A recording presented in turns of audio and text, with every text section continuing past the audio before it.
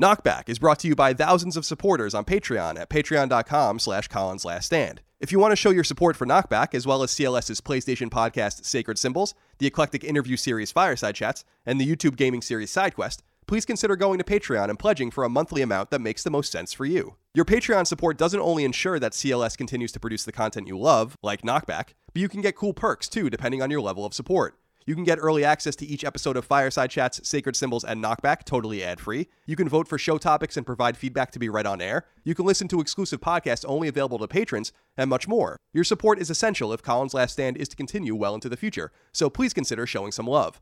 Again, that's patreon.com/CollinsLastStand.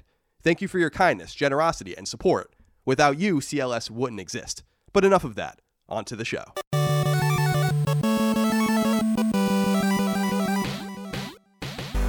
Greetings and salutations. Welcome back to Collins Last Stand Knockback. My name is Colin Moriarty. I'm joined by Mufasa's side bitch, Dagan Moriarty.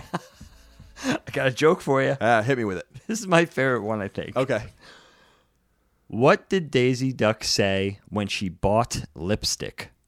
I don't know. Put it on my bill. That's such a good one.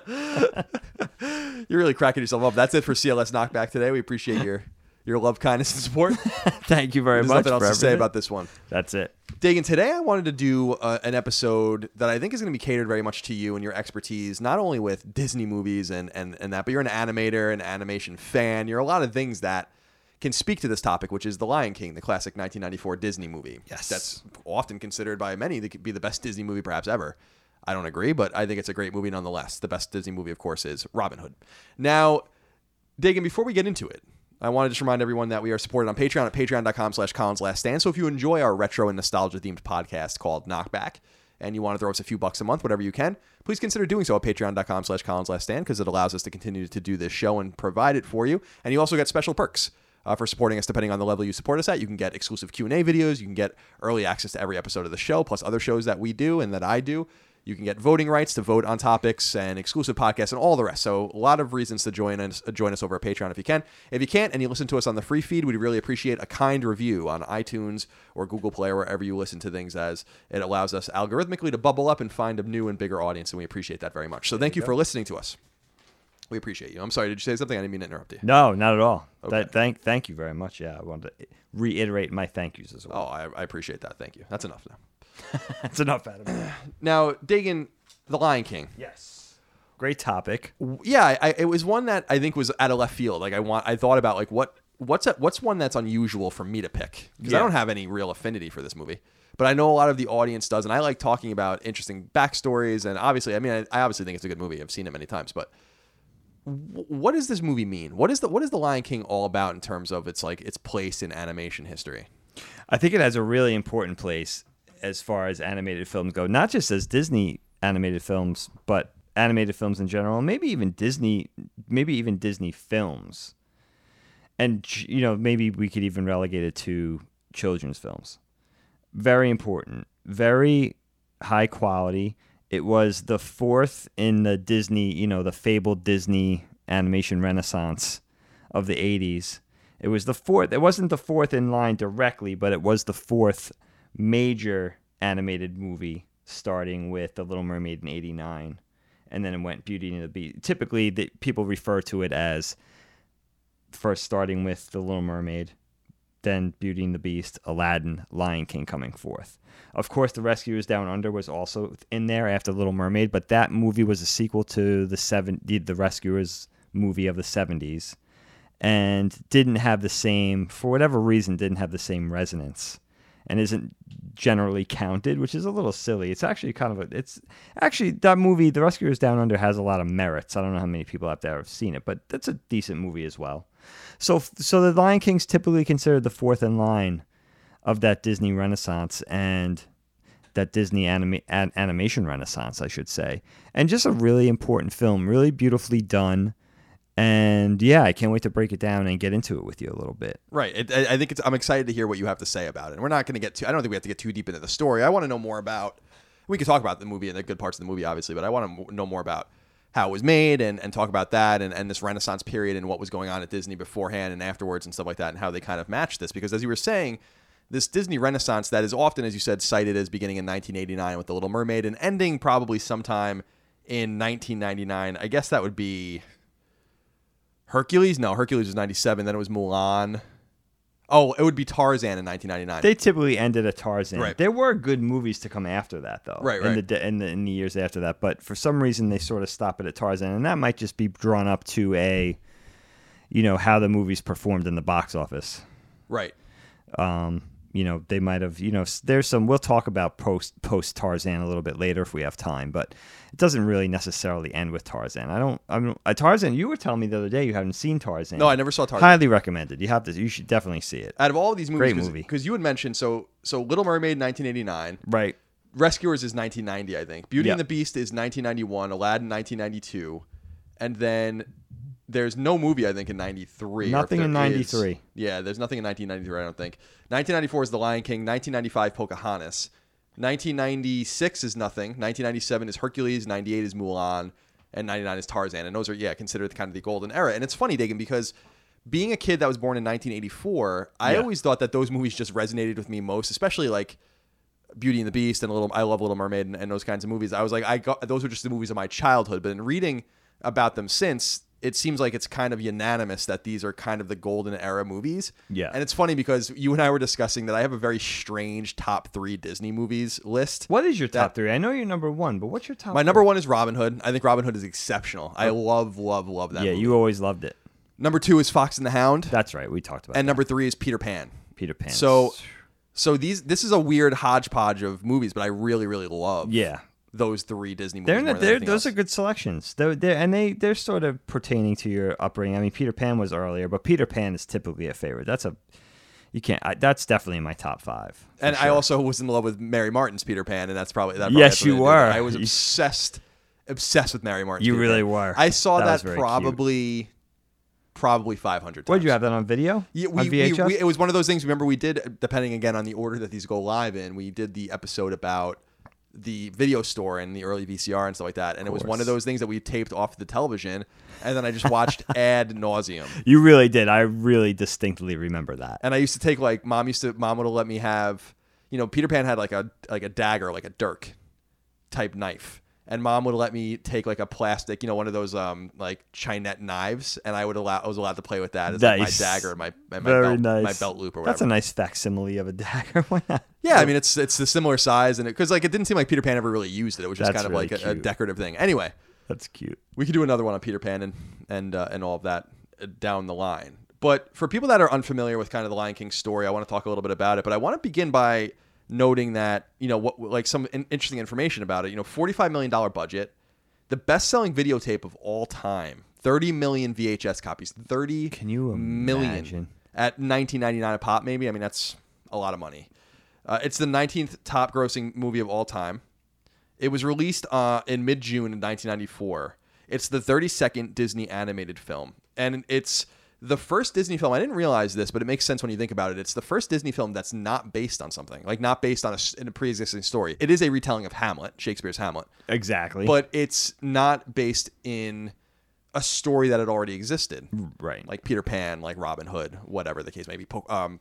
Pinocchio, whatever. Do you know about the whole Simba the White Lion thing, though?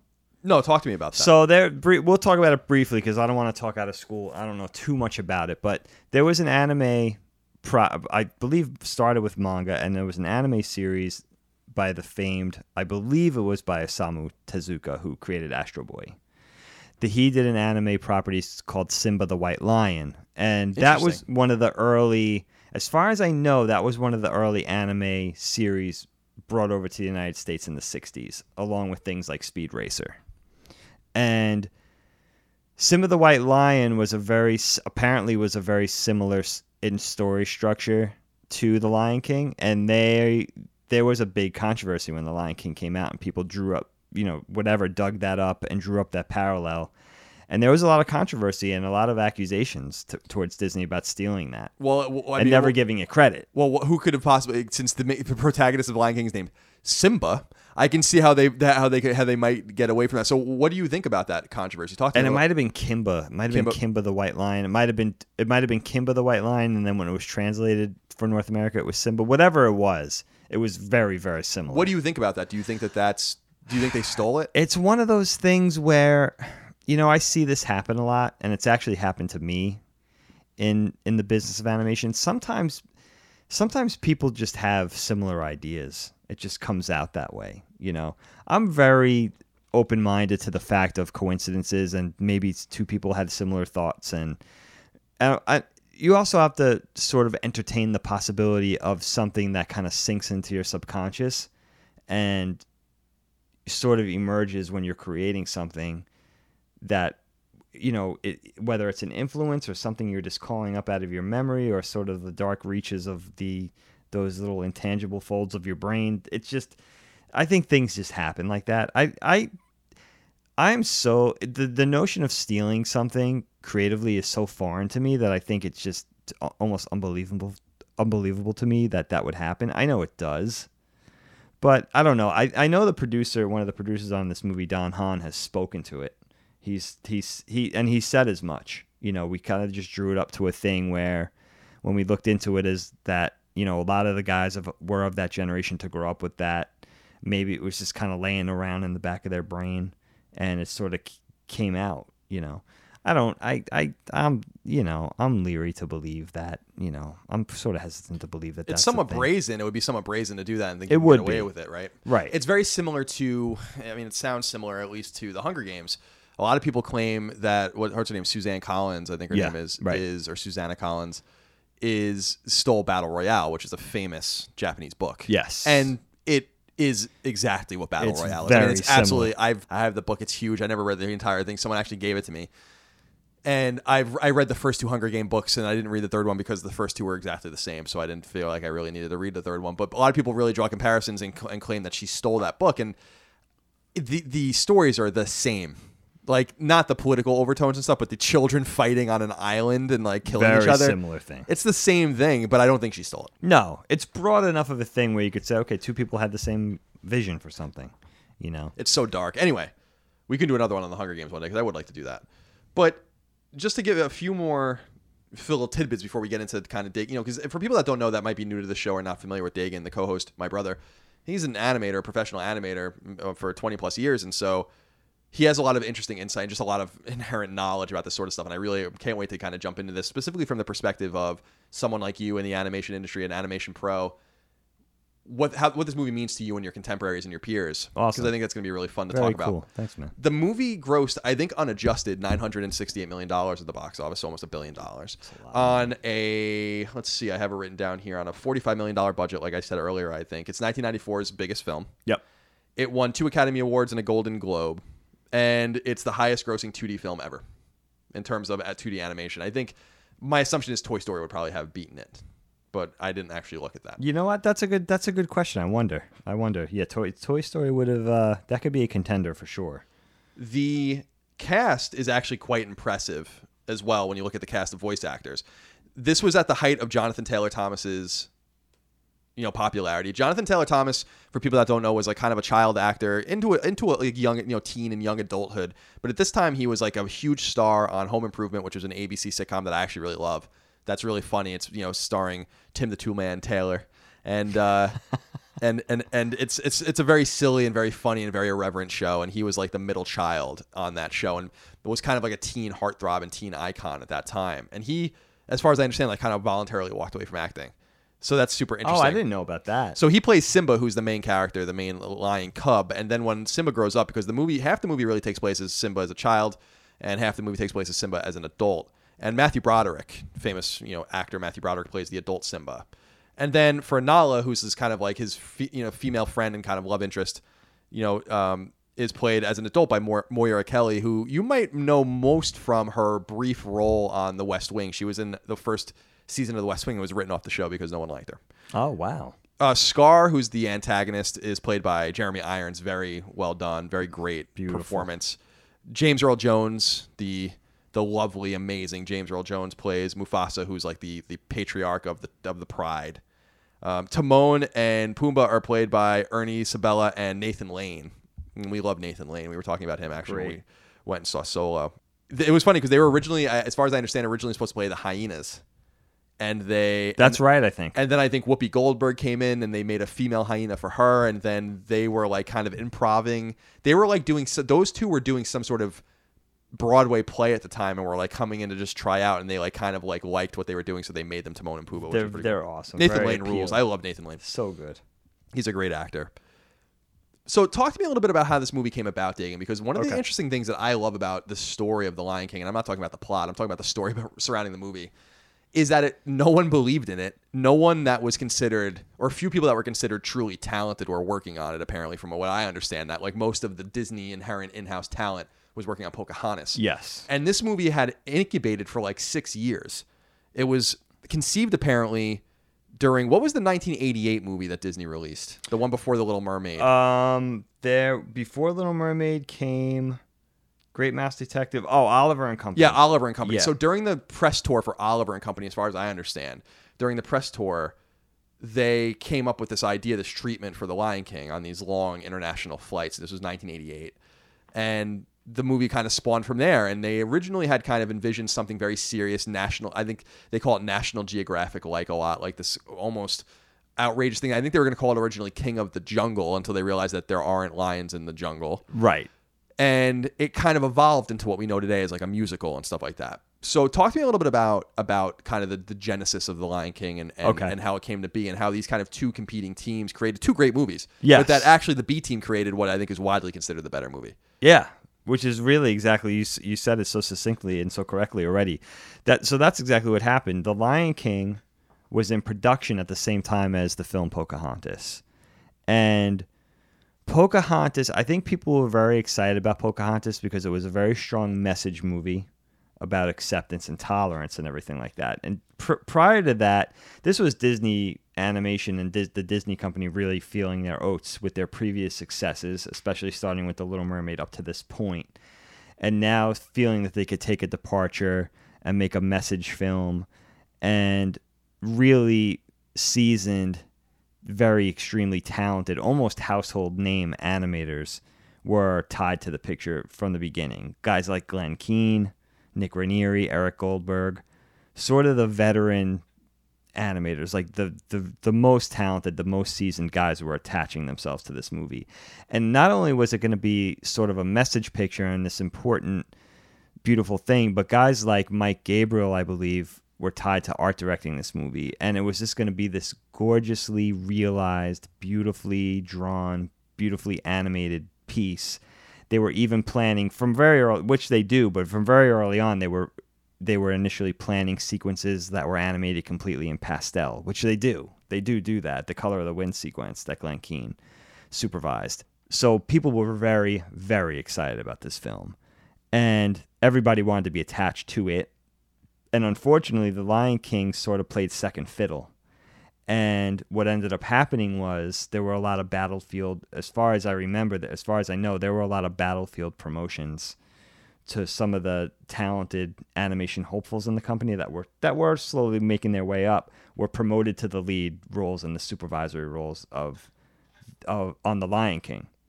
And that was how I think Disney also appeased the talent by promoting them to spots and making them, propping them up and saying, you guys are going to be in charge of this, and sort of trying to create some excitement and buzz behind this film from the artists.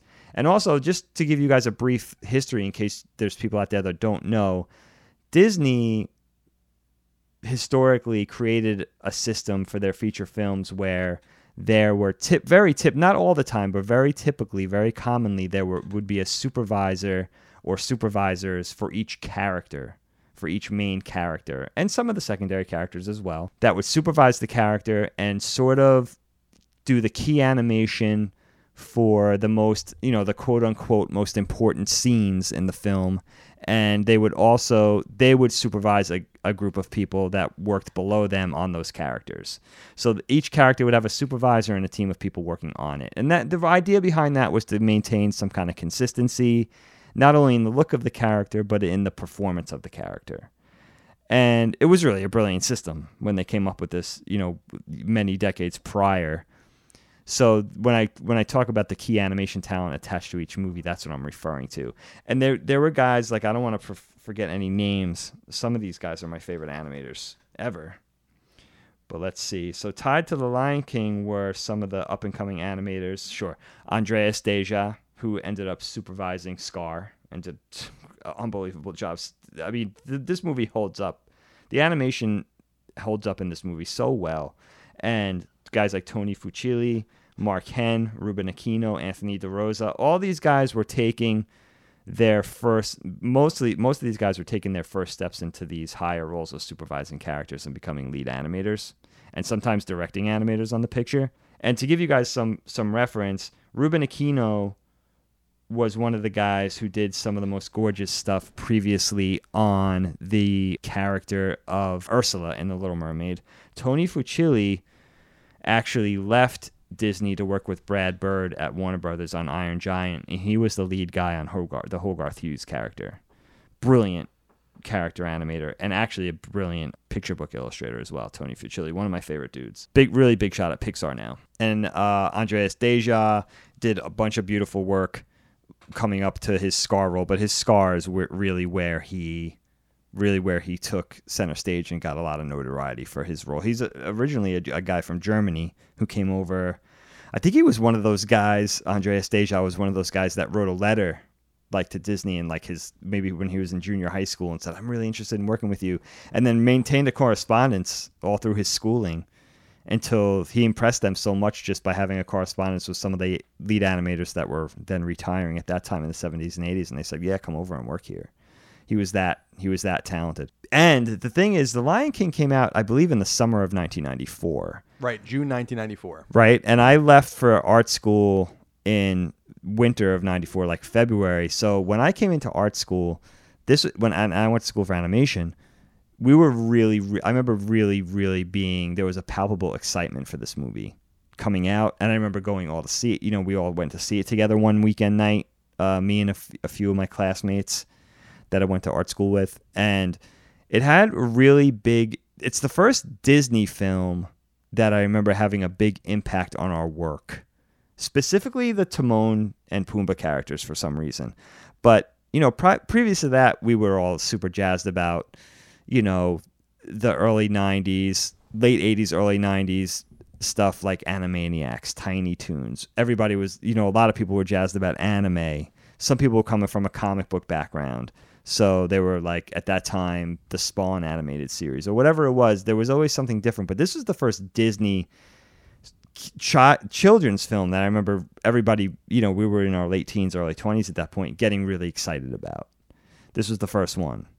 And I think it kind of opened our purview and opened up our, we became sort of more open-minded about the quote-unquote kiddie fare through this movie.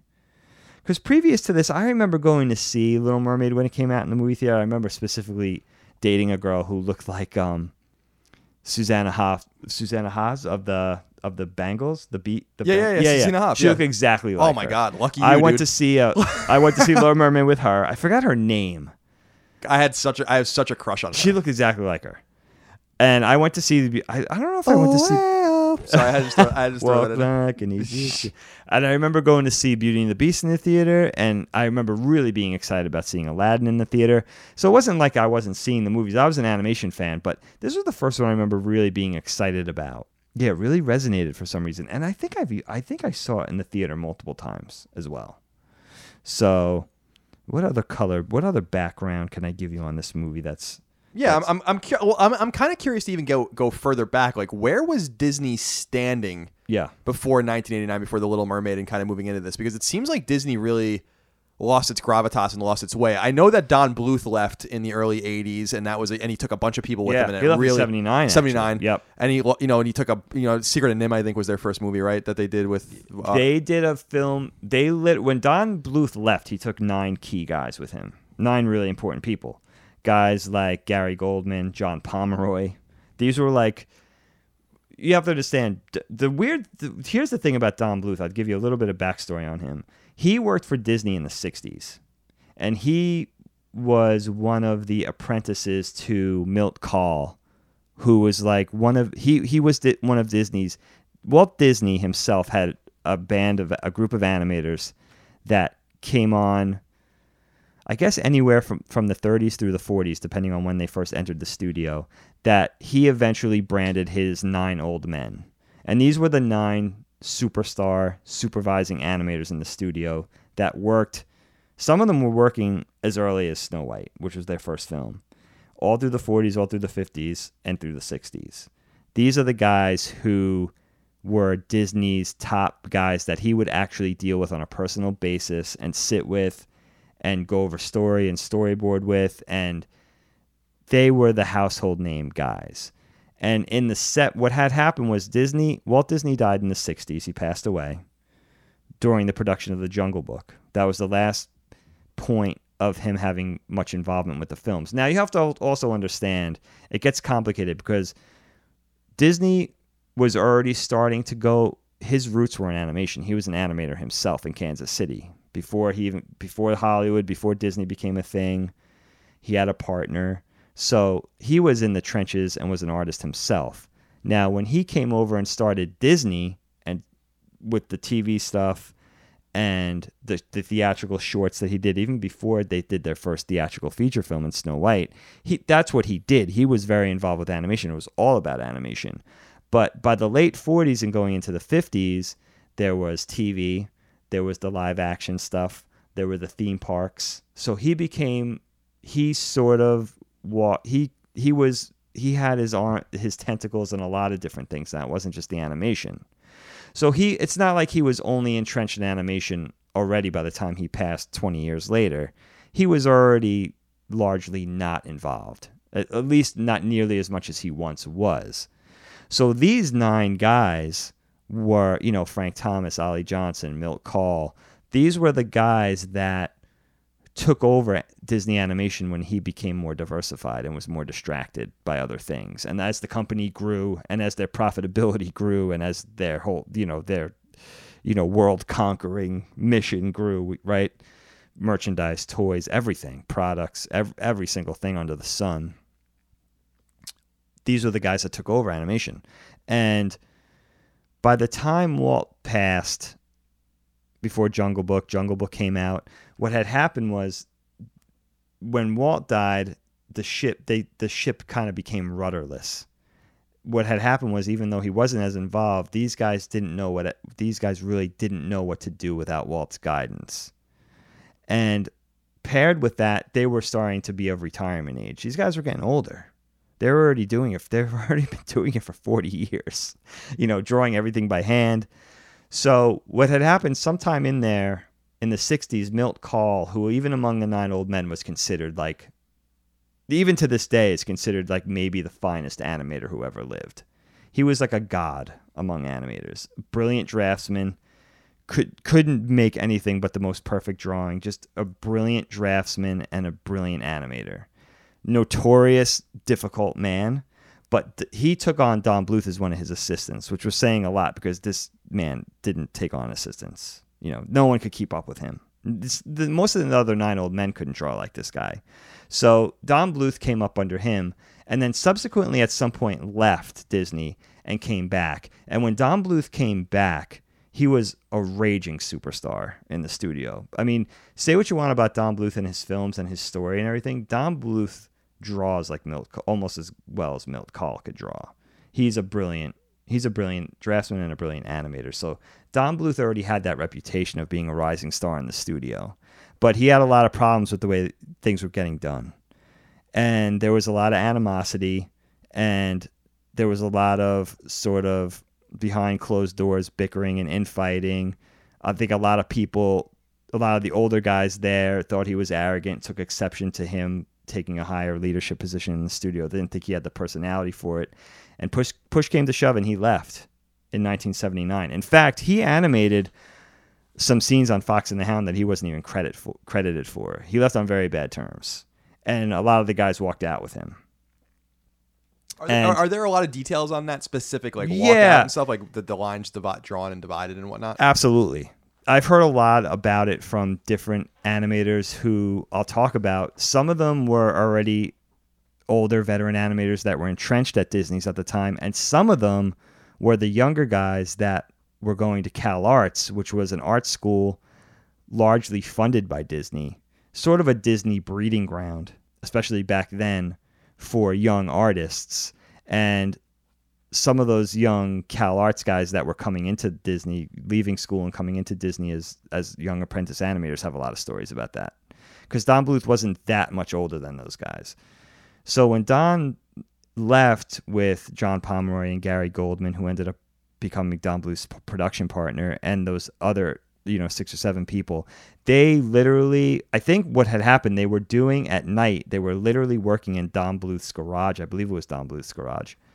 He had like a 2-car garage. They had like a little animation studio set up in there, and they actually did a feature film in there, fully hand-drawn, called Banjo the Woodpile Cat.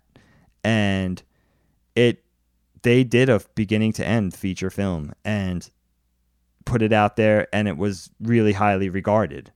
And you could see a lot of those Don Bluth sort of stamps on it. Going back, it looks like a Don Bluth film. It's early. It's a little more primitive, but it has all those hallmarks. And so Banjo was their first movie, and then Secret of the NIMH was their first, well-funded feature film project. And they got a lot of shine for that because it felt differently, and it was based on the novel. Mrs. Brisby and the Rats of NIMH is the name of the novel, I believe. Don't quote me on that, but based on the novel, they got the rights to the novel, and that's one of my favorite animated films of all time. It's gorgeous. So Don left to work on that, but what was happening was there was a new crop of students coming out of Cal Arts, and in that class was Brad Bird, John Lasseter. They were all in the same class. Tim Burton. Oh wow, Tim Burton was in there. He was in the class. John Musker, who is one of the supervising directors of films, many films, but especially Little Mermaid, like a who's who of young animation talent. Those guys were finishing art school, and a lot of the 9 Old Men and some of the other supervising guys that were just below the 9 Old Men were teaching at Cal Arts. So they were the guys grooming the next generation of guys coming out, and that would inevitably go through Disney at some point. But Disney Animation was falling apart because the 9 Old Men were not only distracted by their teaching positions and sort of busy with that, but they were also retiring. Some of them were moving away. Some of them were getting sick and unfortunately passing away. And that, coupled with just the whole rudderless thing and not having that captain to steer the ship in Walt, was a big thing. And through the late 60s, early 70s, all the way to the late 70s, animation was languishing. They were trying. They were doing projects. They were doing the rescue. They did the Rescuers. They did Robin Hood's in there, I think, right? They did Robin Hood in 1973. They did Fox and the Hound. Nothing. It's funny that the movies I like come from this era. I love Robin Hood too. There's a great appeal in Robin Hood, and that's a whole nother thing we could talk about with the xerography technique that they were developing, where you could see the sketchy lines and everything like that. Same as the 101 Dalmatians, which is one of my favorites as well. But I understand your appeal with that movie. That movie is just strangely appealing. Fox and the Hound was in the late 70s, and then they tried really weird things like the Black Cauldron in the early 80s, I believe. So, but nothing was hitting and nothing was sticking, and they sort of lacked a champion as well. And things didn't look good for animation until really there were some bright spots in there, but things really didn't look good until the success of The Little Mermaid. And that set off a whole new thing and really empowered Disney to return to form of really where they came from. So it's really an interesting story. Some particularly dark times in that, I would say, very early 70s through the mid 80s. That 15-year period, really a lot of interesting ups and downs and projects and direct-to-video things and guys coming in and trying to steer the ship and getting fired. John Lasseter famously got fired from Disney. John Lasseter was... The first time? Yeah, for the first time. Oh, God. I mean, that would have been a whole different trajectory had that not happened a couple of months ago. But he was fired. He was famously fired from Disney. And, famously co-founded Pixar and everything like that. But when Pixar was co-founded, there was no inkling or hint that this would ever be affiliated with Disney. So it's funny how things like that come full circle. Right. It's exactly what we were talking about with Apple firing Steve Jobs. Steve Jobs founds Next, and then Apple buys Next. It's a very similar thing. Right. And Steve Jobs is also involved with Pixar. But the thing about John Lasseter is too, where he ended up was not only the chief creative officer for Pixar, he was the chief creative officer of Disney proper. Everything went through him. Everything Disney went through him. I don't know about Marvel. Marvel and Star Wars. You know, Lucas Arts and everything. Lucasfilm have different marshals and different, you know, guardians of those particular brands. But for Disney proper, and Henson, but for Disney proper and Pixar, John Lasseter was the guy. You know, is he going to be the guy anymore? I don't know. That's a whole nother conversation. It doesn't. You know more about that than I do. It seems like he's probably done. It's not. It doesn't. You know, it's pretty heartbreaking. I don't know all the ins and outs about it, but I thought it was a little more innocent. I work with a girl who was telling me more about it, and it doesn't sound good. Right.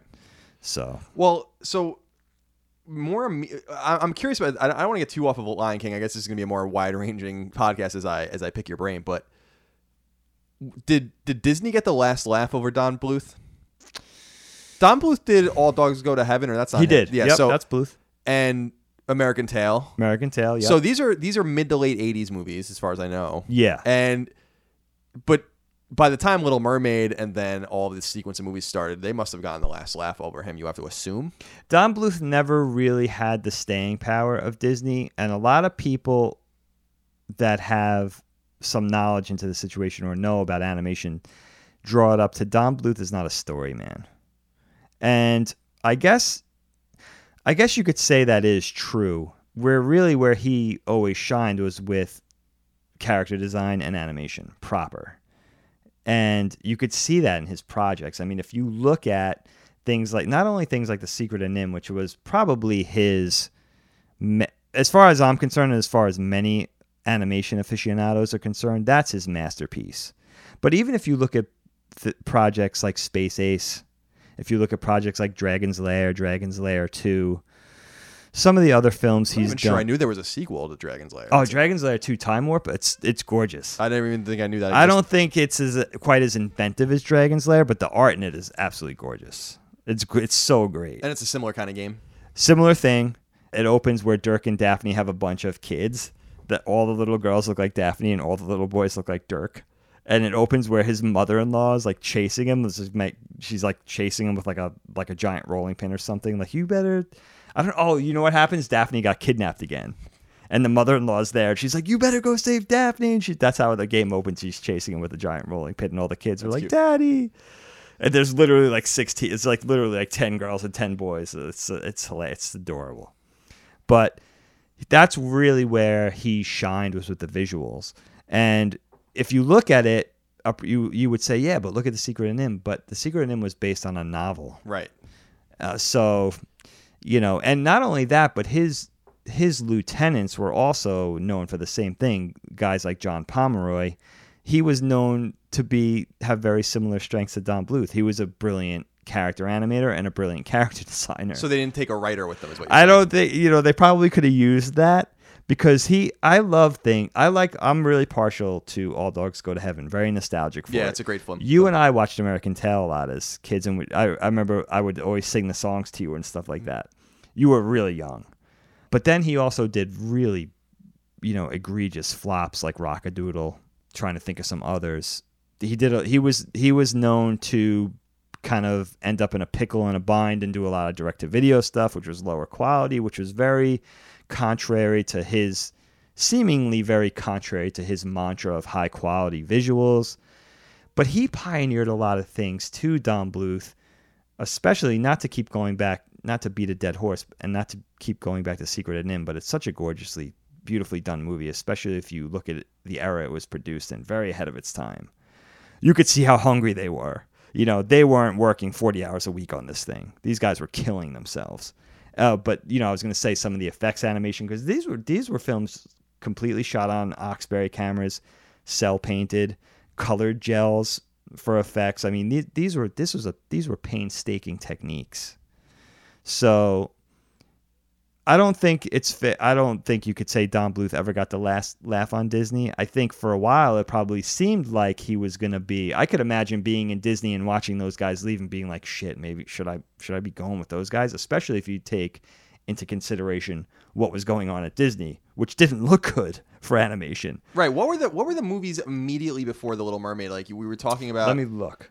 Because I know I don't want to forget any. Right, because I guess I want to know how bleak it was, because it's funny when you talk about the 70s, leading like in the 20 years before The Lion King. Yeah.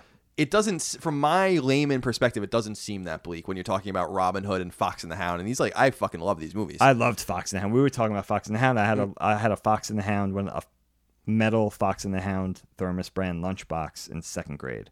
I loved that movie. That movie has great pathos in it. Very sad movie. Yeah, it's super fucking sad. And you really I really responded to that as a child, as that forbidden friendship type of thing. I think the Fox, I don't know how well, I will be fair by saying I don't think the Fox and the Hound holds up as well as you think it does. But as a kid, that really resonated. I haven't seen it since I was probably a teenager. But the thing is, it didn't do well. That's unfortunately, for better or for worse, right or for wrong, that's how it works. Did it do well at the box office or not? Look what's going on. We just did a whole thing. Look what's going on with the Solo movie. It's not doing well at the box office. It's a good movie, so I don't understand what the hell's going on. Right, exactly. There, right, exactly. So Kyle, for the movies that came before, I'll go back to 73 was Robin Hood. Okay. I don't know if there was something in between Robin Hood and The Rescuers, but The Rescuers was 1977. Also a decent movie, but sort of strange. Bob Newhart, and who plays the Mouse of Bianca to Bob Newhart? I forget. It's not Zsa Zsa Gabor, but a little strange. I could understand how kids wouldn't resonate with that movie. It's not particularly colorful. It's not particularly fun. It's really beautifully animated, but there's something there that doesn't seem. There's almost like a grayness and a blandness and sort of a monotonous. There's a lack of fun in these movies for some reason. I wouldn't paint Robin Hood that way. Robin Hood came in 73, and I think that might have been the last one that felt sort of felt colorful and light and fun, and it was an adventure and characters that resonated, and Robin was super cool. Yeah, he was and awesome. The bad So guy cool. was, there was A coward. the bad guy was a coward, but then there was also a menacing bad guy, Right, and of course, yeah. it had, and the art was beautiful and it was colorful, and it had the sort of simpering, sidekick that would, try to, that was always constantly trying to please. It had all those things that made a film fun, competitions and running and chasing and danger and all that kind of stuff. But The Rescuers didn't have that. It was a really almost a product of its time. It felt very late 70s, if you think of like film during the late 70s. It wasn't a particularly fun time in film. There was a lot of heaviness going on. You think of like films like The French Connection and things like that. Awesome movies. But there was a real lack of fun and a grittiness that I don't think carried over to children's entertainment too well, So I don't know if there's anything between Robin Hood in 73 and The Rescuers in 77. After that, I believe, was The Fox and the Hound, which I thought was 80. I thought it was 79, but it wasn't. It was 81 apparently. Which doesn't seem right. This doesn't seem right, but it's 81. Black Cauldron was 85. And then The Great Mouse Detective was 86. And I like that movie. Have you ever seen that movie? No, I Kyle? don't think I have actually. That's a great movie. Based on Sherlock Holmes, Basil of Baker Street, right? But with anthropomorphic animal characters. Very appealing. Very appealing. That was the first, I believe that was the first character supervised by Glenn Keane, the bad guy Ratigan, who was a giant rat, who I guess was the Moriarty surrogate. I think they should have just called him Moriarty, but we're a little biased. And I think that was the first character that Glenn Keane supervised. Really kind of a campy villain. A lot of fun. I love the way Sherlock and Watson are portrayed as mice. It's very cute. They're on a case. It's a caper. I think it's an underrated one. And then that was 80. Was that 85 or 86? That was 86. And then Black Cauldron was 85. Great Mouse Detective was 86. Then Oliver and Company was 88. And then Little Mermaid was 89. So that's how it went. And for some reason, Oliver and Company is fine too. But there was a lack of magic with these things, I guess. The Great Mouse Detective wasn't a musical.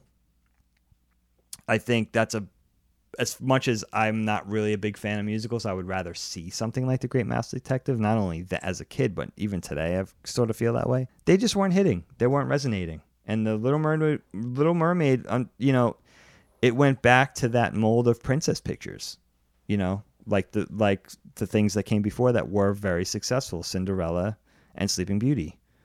And I guess that's just what the doctor ordered. That's just what Disney needed at that time, and it finally struck. They finally struck gold, and the rest is history. So, in the lead up to, like, the more immediate lead up to The Lion King, you know, with The Little Mermaid hitting in 1989, you have to assume that spirits were higher at the studio at that time, leading into Beauty and the Beast and all of these kinds of things, but as preludes to The Lion King. Even if the B team, the so-called B team, and I don't mean that in a disparaging way, I don't know anything about animation. No, I don't know anything about these characters to know, like, who was actually good and who wasn't. But you have to assume that talent was being attracted enough, you know, with these new hits, that even the B team was obviously very capable of making something great, right?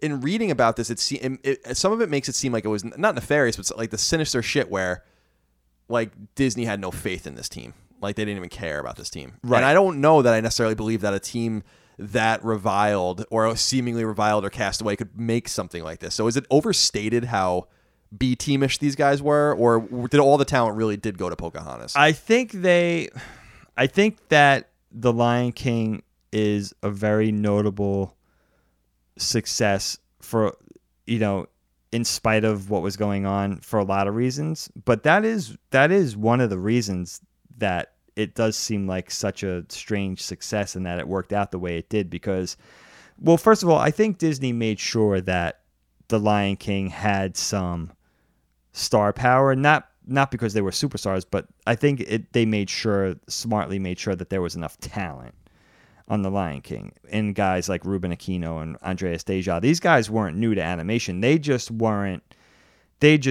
as seasoned as some of the people that got their druthers to go onto Pocahontas. But these guys weren't new. You know, these guys already did key work on characters, like I was saying, Ruben Aquino on, I believe, Ursula, Ursula was a feat of animation. I mean, think of Ursula. She was very busy. She had 8 tentacles to deal with. I mean, hand drawing this character, you can't be even a journeyman. You had to be the dude to do, or the woman to do this type of work. So and they Flotsam and Jetsam too, of course, the best characters. Flotsam and Jetsam, who I don't know if Ruben Aquino handled those 2 characters, but they are awesome. I was just making a joke. They're beautiful. I love those characters. Like, they're so cool. One of them has like the glazed over eye, right? So neat. But you know what the thing is? You know what's even more striking than the talent thing, if you think about it? Disney was finding such great success with 3 princess pictures in a row. And The Lion King wasn't a princess picture. They were taking a big departure with this. Pocahontas was... Now, that's not to say that Disney was being safe, because if you look at the formula, The Little Mermaid is a princess picture. Excuse the pun, but it's a fish out of water story. This girl character, this princess character, fantasizes about something that she is so foreign to her, something that she wants to be that she can't have. Very typical formulaic thing. Set in water, it's a set piece. Brilliant. You could understand, very appealing and beautifully handled by the top talent. Glenn Keane handled Ariel. It was gorgeous. Very well done. Now, you go on to Beauty and the Beast. Another princess picture.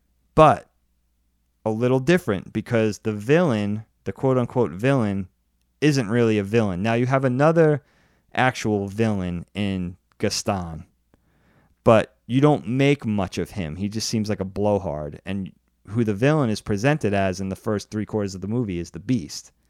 So you're not dealing with a typical formula in that movie. It's sort of breaking molds and doing something a little different, even though technically it is a quote-unquote princess movie, even though Bella's not a princess.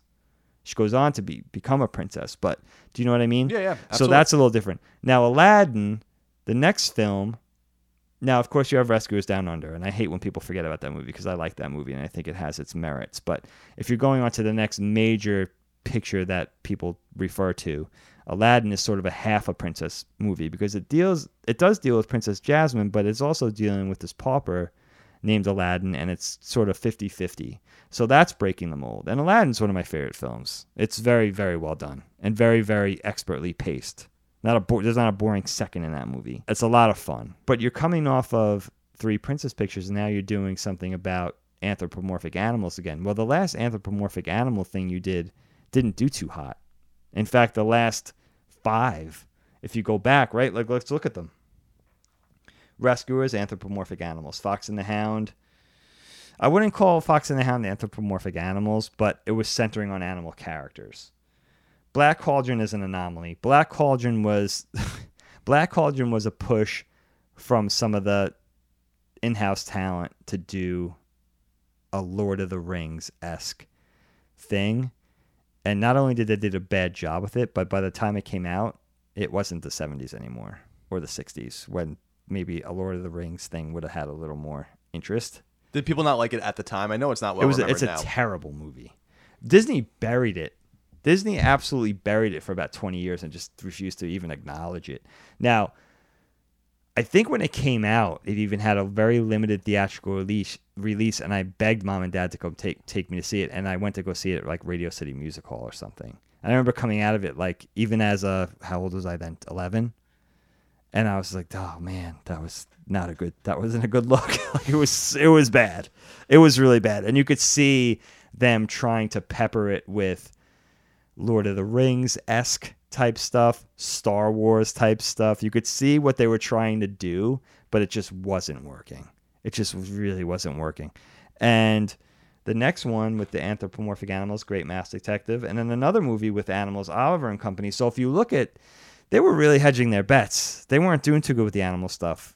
So they must have really been feeling their oats when they decided to jump into The Lion King. They must have really believed in it, even to get that off the ground. So that, it seemed like the movie had a lot of things, sort of striking against it. And it would, but it was a success against all odds. But I think a lot of it had to do with, the scoring and with Elton John's music. Right. So let's talk a little bit about that. As I said earlier, I think we kind of take for granted that Disney movies are now musicals, or in this era, right? And you expect it. I'm looking at the list here. Rescuers isn't a musical. No. But Little Mermaid is, Beauty and the Beast is, Aladdin is, Pocahontas is. Hercules is a musical? Yeah. Mulan. Is Mulan a musical? Yeah. Yeah, I guess it is. I haven't seen Mulan since we saw it in the theater 20 years ago. Yeah, it is. And Tarzan, I don't know anything about. Also a musical. But in talking about the movies, not only like the movies that I love from the past, but not all of these are musicals, and it seemed like it was kind of like, not necessarily common to have that. But the music is everything here. And reading about specifically, how Hakuna Matata came out, about, the kind of the research trip to Africa, and they came back with this saying that they wanted to kind of work into it. But obviously, Can You Feel the Love Tonight, Elton John, this Elton John-esque sort of gravitas that he brings to projects. But also, the Hans Zimmer score is, not, away from the kind of the soundtrack, but just the scoring of the movie is quite impressive as well, and something that's extremely memorable. It's brilliant. But I also loved, the opener, the Circle of Life kind of opening scene is really, I think, one of the most revelatory and memorable scenes that I've ever seen in a movie. I was going to ask you how you felt about it. Yeah, how do you feel about it? Powerful. It's powerful. And it's timeless. And I think that it's probably the strongest opening of an animated movie that I could remember, particularly, an American-made, children's animated feature. I can't think of any movie that starts on a more powerful note. And it holds up. We're talking about, almost 25 years ago now. It's insanity to think that would be that amazing. What are some of the other memorable scenes for you in this? I like, obviously the death scene is terrible. Yes. And Cole Boulis writes in, so for those of you that don't know, that might be new to the show, if you support us on Patreon at patreon.com/ColinsLastStand at the $2 a month level or higher, I will let you know the topics that we're going to record before they get recorded, and you can submit your questions, comments, concerns, memories, and thoughts for whatever the topic might be. And we got quite a few submissions here for The Lion King. Oh, that's good. I'm excited. And Cole Boulis says, The Lion King was one of only 2 movies, the other being in Home Alone when Kevin and his mom are reunited in the end, that I can specifically remember making me almost cry when watching it in the theater as a kid. Now that I have 2 kids of my own, I'm reluctant to even watch the film's dad wake up scene again. That scene really is memorable, but Disney, I don't know if you agree, and I think you probably do. I'm pretty sure that you do. Disney has this really strange ability. An animated film has a really strange ability generally to evoke very unusual, sad emotions and things that you can relate to, even though in this case they're anthropomorphic animals. Sure. The death of a parent is so powerful, and I think that Disney's uplifting messages are just as stunning as their downtrodden messages and their sad messages. I always, we were talking about a little bit about The Little Mermaid. When Ariel loses her voice, I love that scene when she makes like the pact with Ursula and stuff like that. It's like an amazing and sad and somber scene, and it's all going to work out in the end, just like it all works out for Simba. But the other thing that I liked about that particular scene is that it marks kind of the end of the childhood chapter of Simba's story and the story of Nala and all of these, and obviously Scar's kind of ascent to this almost dystopian pride now that he's like looking over. Absolutely. How powerful was that scene to you? It resonates so strongly. And, make no mistake, I know this is very often talked about, but think about it. The death of a parent in an animated film, and now you could think about this all the way back to films like Bambi. I mean, this was many decades ago. This is not an accident. This is a thing to evoke an emotional response from a child. There's nothing strong. There's no better thing. I say better. There's no stronger thing to evoke emotion from a child than the death of a parent. This is done on purpose. This is not an accident. Bambi startled me as a kid. Oh, it's unbelievable, and it's all done off screen. I wrote this down because I saw just in researching for this episode that internally people that were disparaging about The Lion King used to call it Bamblet. Because it has half a very Bambi and half Hamlet. Yeah, because it has like this so they would call it Bamblet. But you're right. And that's dark. It's a dark thing, but if you want a properly, and I'm not defending it. I don't really know how I feel about it. I never really thought about it for too long a period of time, but I will tell you that it's not an accident. This is designed to evoke an emotional response from a young person. It's not an accident that the parents are so often missing or dead in a Disney film. This is just whether the star characters are anthropomorphic animals or regular, more realistic animals or humans or whatever they are, toys, whatever it is, right? This is a real thing. It's a formula that works for right or for wrong. And it all comes down to me in a film, not only an animated film, but any film is a amalgamation and a combination and sort of a recipe of many elements. You have editing, you have music, you have sound, you have the voice acting, you have the color, you have the background art. But the main key ingredient, and I know I'm an animator, so I'm a little biased, but the main key ingredient is the level of acting that's achieved by the guy sitting there with the pencil. That the acting in this scene, the little nuances, the expressions, the emotion, the expressions that you see running through Simba's face is very powerful and very visceral. And that's really what you're responding to, a combination of all those elements that I talked about. But it's really the acting that could be, it speaks to the power of the medium of animation. Animation is not a genre, as we know. It's a medium. And I only say especially hand-drawn animation because CG animation, it just isn't there yet. I think it's going to get there. I think it's getting there. I think it's had its moments. And some of my favorite animated films are CG. The movie, I don't know if you ever saw Tangled. No, I've not seen anything modern. Tangled really. is, if you guys haven't seen Tangled, I know it's a bit of a departure from what we're talking about right now. Tangled came out in 2010, maybe. It was, the precursor to Frozen. Everybody knows Frozen. But Tangled, the story of Rapunzel, was an earlier CG effort, not by Pixar, but by Disney proper. And the character of Rapunzel was supervised by Glen Keane. And it was his first CG character. And it's just, it's a joy to watch. The acting, it's adorable. It's not necessarily a musical, which is kind of refreshing. She's a cute heroine, but she's empowered, but she also has that femininity that's very charming. It's just a very it's undersung. I hope everybody goes out and watches Tangled after I talk about it. I guarantee you're gonna like it. It's hilarious. It's such a delight, that movie. I can't say enough about it. So one of my favorite films. What I'm saying is one of my favorite films is a CG animated film. So I'm not speaking out against CG. I think it's getting there, and that movie just blew me away. So much better than Frozen, by the way, guys. If you have little kids that love Frozen, make sure they see Tangled as well, because it's so good.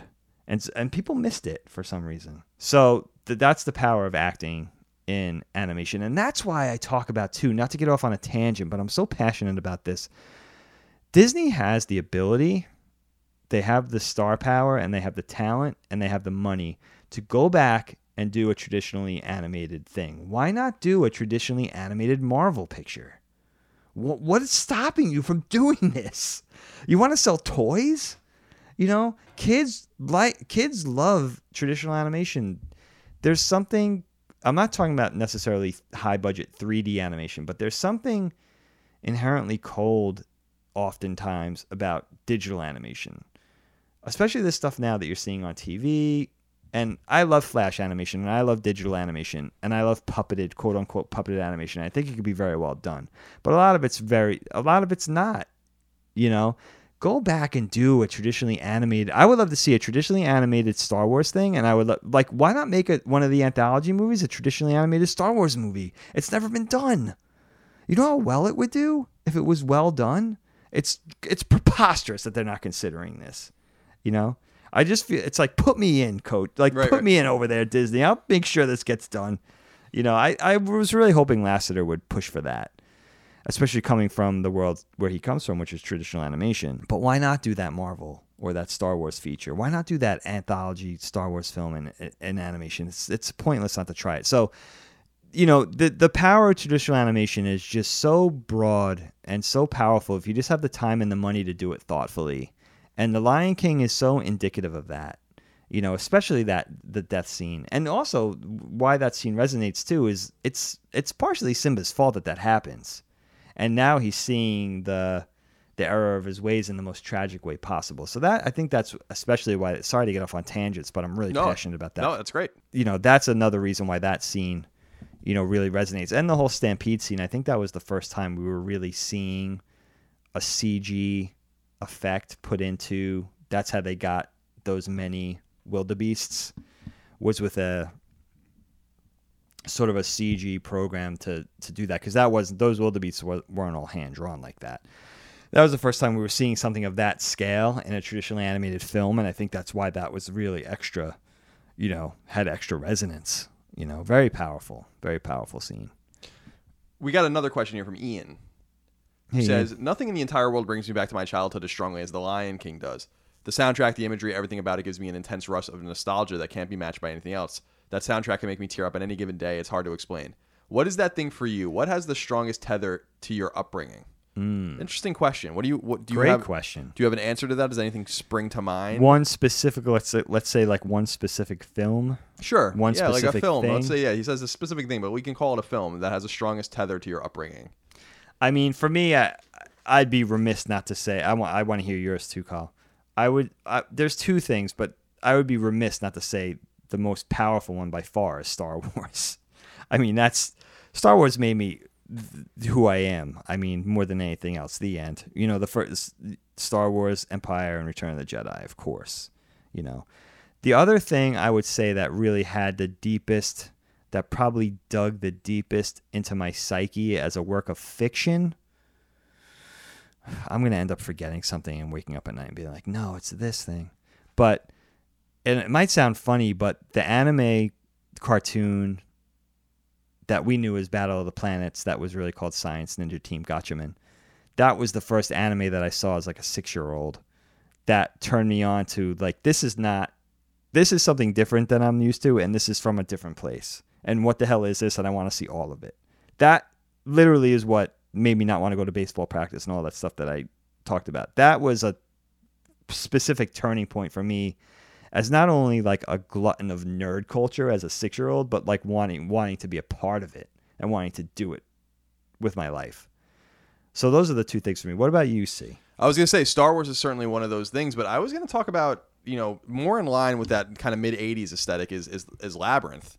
There's something about the beginning and the end of the movie, specifically the beginning, about loneliness and maybe absentee parenting and selfishness and all these kinds of themes that aren't necessarily dealt with throughout the course of the movie. And obviously the strong aesthetic of the movie is what's so and David Bowie's gigantic crotch are the two things that draw me into the piece. He has just a cod piece for the ages in that movie. It's an I've said it to you in the past. I might have even said it on the show, but it's striking to me that no one during the production of that movie was like, we got to tone the dick down because it's out. This is a children's movie and it's out of control. It's overtly sexual. It's ridiculous. And by the way, why is this man throwing this baby in the air? What is going on in this movie? But there's something really dark and foreboding about the beginning and the end of the movie. Yeah, to me. definitely. That struck me in a visceral way as a child. That scared me. That made me scared. I had this fear. I don't think I've ever even vocalized this. I had this fear as a kid. Okay. That I would turn into somebody else. That I would not be Colin. My parents would be Betty Ann and Jerry and all this kind of stuff. And there was a little bit of that in that movie where she wishes her brother away. Oh, wow. And there was something that connected. That's how the movie begins. And it's something that connected that to me. The Goblin King comes and takes this baby and she goes on and rescues it, kind of reluctantly going into this labyrinth. Did this movie start this fear for you, or did you already have this? I don't know. If they seem to be somewhat interconnected. It's interesting. To the point where, and you might remember this, you might not, but like I would make mom and dad promise every night that they would see me the next morning. I don't know if you remember this. I don't. So I would say like, dad or mom would be like, good night, Colin. Good night, mom or dad. Love you. See you in the morning. Promise. That's adorable. I never knew about this. Yeah. Oh my God, it's kind of heartbreaking. Yeah, so it was like this thing where I was afraid. I loved my family and my life so much that I was afraid I was going to be removed from it. That's like the baby was removed, and and David Bowie and his gigantic dick took the baby to this labyrinth, in the middle of nowhere. So that movie has like a real strong, almost negative resonance emotionally with me, even though I absolutely adore that movie. Like the scenes where he's like twirling the crystal balls in his hands and stuff like that. Like there's just really striking visuals in that movie that are amazing, and the different characters. I love the dog character. Like that's like the super fencer, or not the fencer, but that's what do you call that? Oh, like, that character. Yeah. I know what you're talking about. Yeah. That's like guarding the bridge. It's like totally outrageous. What a great movie, but so fun. But yeah, I think Ian, that's the one for me. But you know what's interesting about that, Kyle? This is not to get too psychological, not to put you on the couch here or anything like that. Although you are. I am on the couch. All you gotta do is lay back. It's not the casting couch, but it's the couch. It is. But well, okay. There's a few stains on there. I figured that there was something wrong. But what I was gonna say was, even though this movie was making you feel a certain way, you still wanted to watch it over and over again. I watched it like every day. There's something very powerful about that, because I'm sure The Lion King was the same way. It's not. Watching Simba's father die and him scream in anguish and be tortured is not necessarily a pleasant viewing experience, but as kids, we want to watch it over and over again. It's almost like we're conditioning ourselves, and we're getting used to feeling these feelings that we're going to feel in life. It's strange, but I guess it's just, chalk it up to human nature, and that's just who we are and how we're programmed. That's how we're wired, and that's it. And by the way, David Bowie, that was a sneaker shoved in there. Cut the shit. I always thought he was just so obviously wearing like a sports cup, Like what's going on? You might have had a sizable dick, man. Oh, it's David Bowie. He probably had a sizable one. Thomas Neville wrote into us and said, regarding The Lion King, I'd be curious to hear Dagan's thoughts on rolling movies like this out to his kids. My son, Colin, who I don't know if he's named after me, but I'd like to think he is turning 3. He loves The Lion Guard, which is an animated spin-off, but hates The Lion King, says it looks yucky. He also loves the recent live-action Jungle Book, but won't watch the old animated one. What are Dagan's kids' favorite Disney movies? Wow, won't watch the old Jungle Book. Isn't that funny? I'm wondering about that. This kid at 3 years old is already is already playing devil's advocate and already taking the unpopular positions just to do it. That's hilarious. I love Lion Guard. But I hate The Lion King. But I hate Lion King. Now, who's our listener's name? Thomas Neville. This is Thomas. So Thomas, it's so funny that you bring this up because what had happened one of my favorite, we'll get it. I want to learn. We're going to go through our list of favorite Disney films at the end, animated films at the end. But one of my all-time favorite Disney films is 101 Dalmatians. Art directed by the most brilliant art director to ever work in animation, Ken Anderson. I can't say enough about that guy's art. But now I get really animation nerdy on this whole thing, so I should stop. But I love this movie. And at certain point, I have it on DVD. I don't have it on Blu-ray, but I have it on DVD. And at a certain point, a few weeks ago, I realized that my kids had never seen this movie. Now, preface this to say, my son is obsessed with dogs and puppies. He's 7.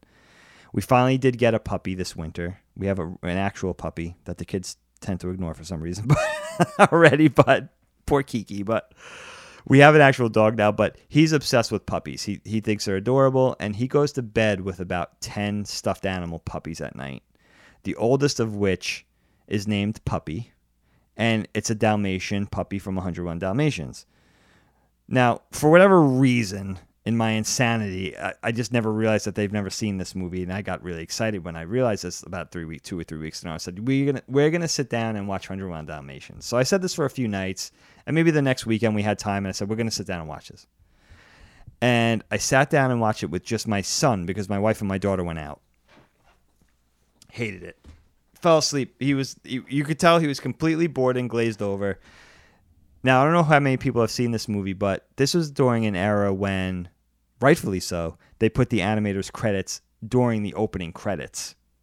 So during the opening credits of a movie, similar to a live-action movie that you might see at that time, Disney was so fond of his guys that he put their names in the beginning of the movie. And there's a whole sequence with animated Dalmatian spots popping up and everybody's names popping up. Supervising animator, art director, whatever. He was like, why is this his first thing was like, why is this at the beginning of the movie? This is terrible. And there's animated vignettes of like Dalmatians walking across the screen, and it's cute. And the music's going, and it's very bubbly. Couldn't stand. I could tell he's like, why are they doing this right now? He just wanted to get into the movie, And then I'm starting to realize like this is a film from a different era. This doesn't. Now my kids are fine. They're not. They could watch things. There's not a lot of attention deficit going on with them in particular. Like I know is very prevalent with a lot of kids, and a lot of kids that I know as well. But they're fine with that usually. But he just wasn't having it. Fell asleep 10 minutes into the movie. Couldn't stand it. The next weekend, I was going out and I was like, you guys should watch 101 Dalmatians tonight. And Mommy's like, oh yeah, Mommy. Helene's like, yeah, let's do it. We'll watch it. I got back the next morning. I said, did you guys watch Dalmatians last night? They were like, yeah, it was boring. We shut it off like the first 15 minutes. They didn't even get to the part with the puppies. Because the movie opens and, it's Pongo and his owner, and then they meet Purdy, and then they become, they get married. The humans get married. The dogs are together now, and they're having a litter of puppies, and Cruella wants them. So it's like a half hour or so into the movie before the puppies are even born. They never even got to the freaking puppies.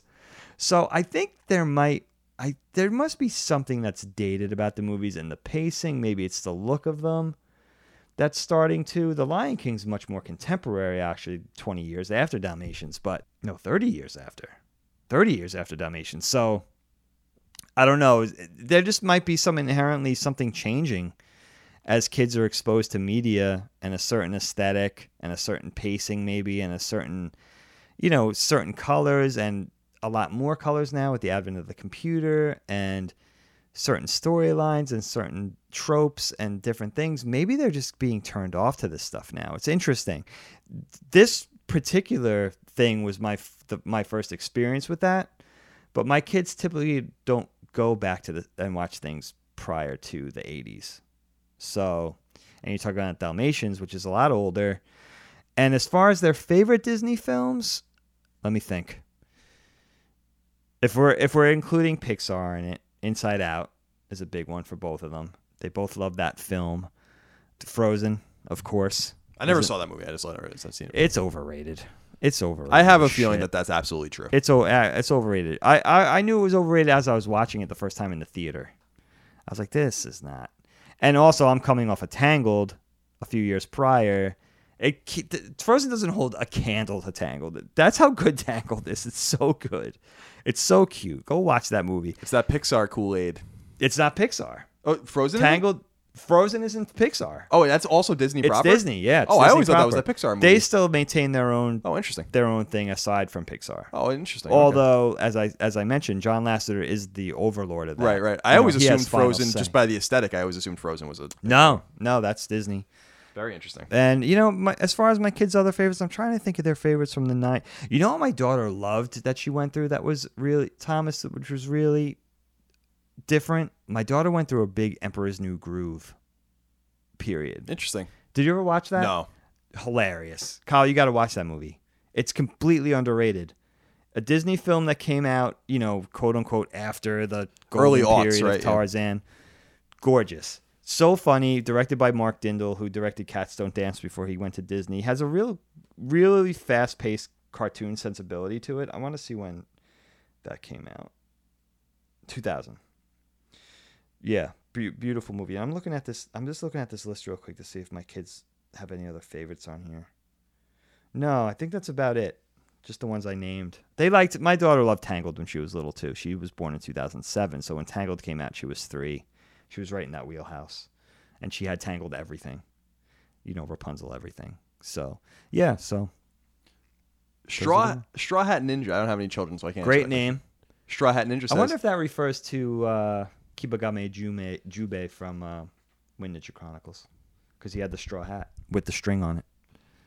I think Lion King still holds up as one of the best movies ever created by Disney for many reasons, he says. The music is one I think it's still remembered and referenced today. What do you guys think of the music, and are you living the Hakuna Matata way of life? You damn well know that I am not even remotely living the Hakuna Matata life. Are you living the Hakuna Matata life? We're pretty similar, two peas in a God, I'm pod. an animator. Work 60 hours a week just on that.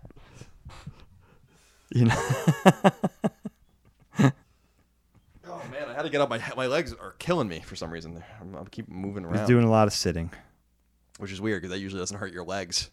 That's true. So- You're sitting on your leg. Right That's now. true. I am. It's just the based on the way the mic is and stuff like that. We talked a little bit about the soundtrack earlier, and I do want to reiterate that I was always drawn into specific tracks, but never soundtracks. I never owned a Disney soundtrack. I never felt like I needed to go buy the Aladdin. No, good point. Like Me I too. remember our sister Allie loved the Aladdin soundtrack, and I was like, okay, this is fine. There's a lot of filler on all these soundtracks too. Again, going back to the Little Mermaid when she. Like just not even a song, but just the notes she sings when she gets her voice taken are like really memorable. It's like, Yeah. Do it for us. That is more memorable to me than any song in that movie for me. Like, Yeah, just the good notes, point. Good point. Maybe that's the proto musician in me when I was a child, but who knows? Alex Castellano says, what could possibly be different about the scheduled live action Lion King remake that would make it any different from the 94 film? Can a movie with nothing but CG animals look or play out any better than its predecessor? I didn't know anything about this. Is Jon Favreau directing this? I believe he directed Jungle Book, didn't he? You're asking the wrong person I about think that. he did. Which was actually supposed to be very good, but I can understand remaking the Jungle Book, but I don't know if I understand remaking, although I love the Jungle Book, but I don't know if I understand remaking Lion King. That seems like a cash grab. Yeah, it does. And I was going to say, Dagan, by the way, that I was surprised in looking at, I remember there being more Lion King spinoffs than there actually are. Lion King 2, Simba's Pride, which I don't even know if it was released theatrically. It probably was. No, that was direct-to-video. 1998.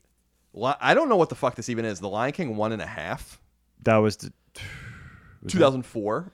Direct-to-video? And then Timon and Pumbaa's cartoon, I do remember. Yeah, they had a series. That was from 95 to 99, 85 episodes of that. But I bring that up only because, the Lion King entered production alongside Pocahontas in 1991. So after kind of marinating for a while, so 3 years to get it done, Pocahontas took 4 years. But there was you would expect a greater cash grab on that kind of time investment. But they did make $1 billion at the box office, so they didn't really need to rush around. That's true. I was also surprised by, I remember Simba's Pride being a thing, and I was surprised that it was 4 years later, although I guess it takes time to write, animate, and get these things out. It's not like you can just turn around and, you would expect that to be out immediately, but... Yeah, no, I hear you on that. They might have been flirting with that one as the theatrical thing, but the quality wasn't high enough. Yeah, my wife that was Kovu. Simba's son was Kovu, right? Because my wife named her cat, one of her cats after that, so Oh, that's cute. it always resonates. Derek Nyhart says, did either of you ever play the SNES game? You may have both been too old for that style of game at the time. I wasn't. But as a youngster, that game was so hard. Great soundtrack, too. Just thought of my next knockback topic submission, your favorite soundtracks from video games. That is a good one. Good pull. I think I might be confusing this with Aladdin, But that was a brilliant game, especially on the Genesis. I was gonna say, I think the Disney movies had games that were actually fundamentally different in some ways between the platforms. And I do remember, and again, I don't know if it's Lion King or Genesis, that I think it was one of the rare times, well, along with the EA Sports games and stuff, that Genesis had, and Mortal Kombat and stuff, that Genesis had the better versions of those games. Yeah. I remember playing it. My friend Tim had the game on Genesis, and I didn't like these. It was a pretty hard game, but I didn't like these platformers, these licensed platformers. I just, that's not why I played video games. Aladdin, he had Aladdin, Tim? Or Lion Tim King? Tim had both, but we were talking about the Lion King, and I remember playing the Lion King. Okay. I can't think of many licensed games from that era that I loved. Like Batman, Sunsoft Batman from 1989, 1990, from the Keaton Batman the NES era. Yeah. I loved that movie. Or that game. Brilliant. And the movie. Brilliant game. But that's a rare thing for me. Licensed games really hit a dark note in the PS1, PS2, PS3 era. Yes. PS1, PS2 especially.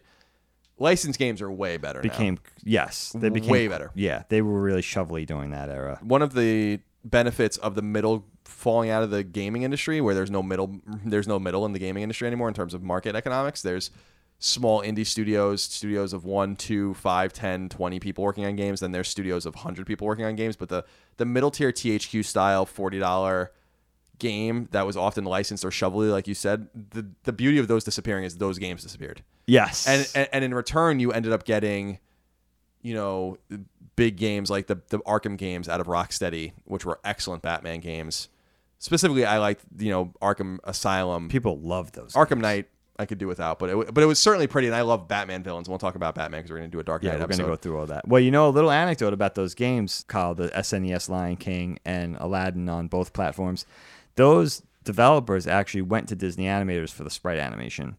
That's why they were so beautiful. So Aladdin and Simba, those sprites were animated by Disney animators traditionally. Oh, very cool. And then took it over that's why they look so gorgeous. Oh, I didn't even know that. Yeah. That's very interesting. Yeah, the licensed game thing, it wasn't at the super darkest it could have been at that time, but it's darkest before the dawn, and we found that out with PS1 and PS2 especially. Absolutely. Chad Lewis wrote in and said, "How do you guys feel about the iconic voices of Nathan Lane and Jeremy Irons being recast for the new movie? Yet they brought back James Earl Jones despite him having a more minor role. I can't imagine Timon and Scar without those fantastic performances. Were they recast, or did they just not want to do it? Because I can believe that they didn't maybe not want to be involved. I don't know. I don't know too much about this. I got to find out more about this. I'm a little worried about it, especially Timon and Pumbaa, because they're so, we didn't get too much into them yet, but those characters are so endearing. I love those two. Yeah, they're great. They're hilarious, timeless, such great comic, such great levity in the film. You need them in there. Oh, they're so great.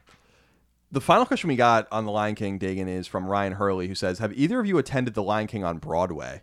As much as my wife and I love the original film, the musical gave us a whole new appreciation of the story. We think the musical's soundtrack is just as good as the original, if not better." I would believe that because it's being performed live on Broadway, so that would make sense to me. But I've never seen it. I've never had any interest in seeing it, although I can see the logo in my mind, like the treatment that they gave the logo.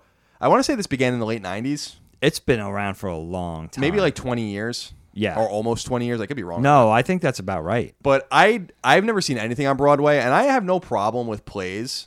Like, I just have no real interest in seeing them. Yeah. Like, I'm not into that sort of thing. Did you ever go see it? No, you know what? We try to take the kids to a Broadway thing every year. We were going to go see Lion King last year. First it was Beauty and the Beast, then it was Lion King, and then we ended up actually seeing Cats instead, which I do not regret.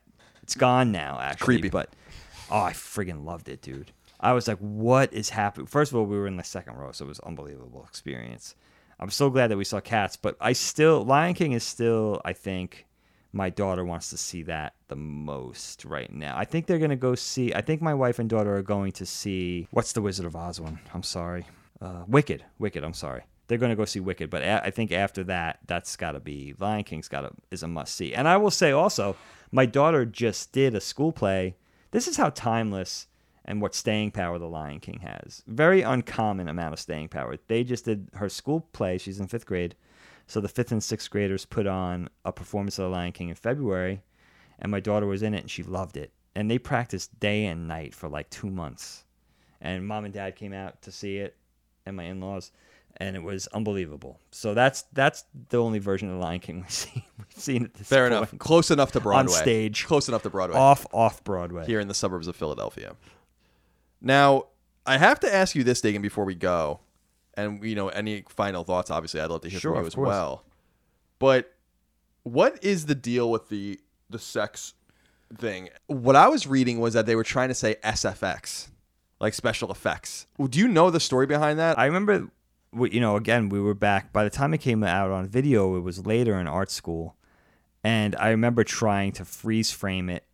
I think we had it in class, and in the back of the class, we had a couple of pencil test machines, which were basically VCRs hooked up to a TV with an overhead camera mounted that was hooked up to the VCR that you could do animation tests on. So you put the piece of paper under, took a picture, hit record first on the VCR, and then you filmed your pencil test frame by frame. And I remember popping into the VCR and trying to watch it in there because it had really good frame stopping capabilities compared to most VCR. Like it was like a 4-head VCR. And trying to find it, but I don't remember ever seeing it. It's there. Maybe we just missed it because is it like a frame perfect thing where it's only there for a frame or two? Yeah, like I think like these things are happening and like there's a few frames where like it all settles and it's like it flourishes and that and then like goes away. So strange. Do you have any closing? I like how this episode became more about animation, more about the golden era, more about all those things than the Lion King itself. I think it ended up being a more dynamic episode, which I'm super excited about. But yeah, do you have any closing comments or thoughts? You know what? I love this quote by Don Hahn, who was one of the producers of the film. Because when they were pitching this movie, not only because they were pitted against Pocahontas and everybody's excitement for that project, which was actually going to come after and did come after, of course, but I think there was some reticence in the beginning to even do this film. There was a lot of selling involved. And I heard an interview recently with Don Hahn, and he said this. He was asked to do like an elevator pitch. And for those who don't know, an elevator pitch is like, sell me something in a sentence or two. Sell me a film, sell me an idea, whatever it is. So he broke it down to, for the executives or whoever he had to pitch it to, this is what he said. So this film will be about a young lion cub framed for murder by his uncle, set to some Elton John music. And he said there was like a beat in the room. It's the picture of a boardroom full of executives. There was like a couple of beats of silence, and then somebody was just like, what? And that was his initial reaction to the movie. Say the sentence again. So this is what it was. This film will be about a young lion cub framed for murder by his uncle, set to some Elton John music. What? Is that unbelievable? That's hilarious. That sums it up so perfectly. That's awesome. Why I liked this episode a lot. I thought this was a fun one. I'm glad you enjoyed it. Are you ready for your lightning round? Let's do it. All right. Here we go. This will be an easy one. Okay. Timon or Pumbaa? That's a tough one, actually. Timon. He's cool. I like Timon. Lions or tigers? Tigers. Savannah or jungle? Jungle. Although I love the image of the savannah with the one tree. Yeah. Like in the middle of this iconic. This vast grassland. What kind of tree is that? I should know that. I don't know if you should know that. You're not a botanist, but yeah, no, you're not an arborist or whatever a tree expert might be called. It's a lion tree. It's a Hakuna Matata tree. It almost looks like it's not a cedar tree, but it almost looks like a cedar tree, like what you'd see on Long Island. It does look like that kind of very sparse gnarled foliage. Yeah, exactly. Gnarled kind of branches and whatnot. Okay, Disney or DreamWorks? Oh, Disney. 3D animation or 2D animation? 2D. Absolutely. Eat a beetle or eat a worm? I do remember that. I'd rather eat a beetle for sure. Beetle over worm? Yeah, definitely. Ooh. It's all dude, crunchy texture, with the legs and shit. The texture of the worm is going to be awful, dude. Unless you're just going to down it. But you can down the beetle too. They're not that bad. Really? Yeah. I think of the barbs on the back of the legs. That just turns me off. Okay. Elton John or Neil Diamond? Elton John. Romeo and Juliet or Hamlet?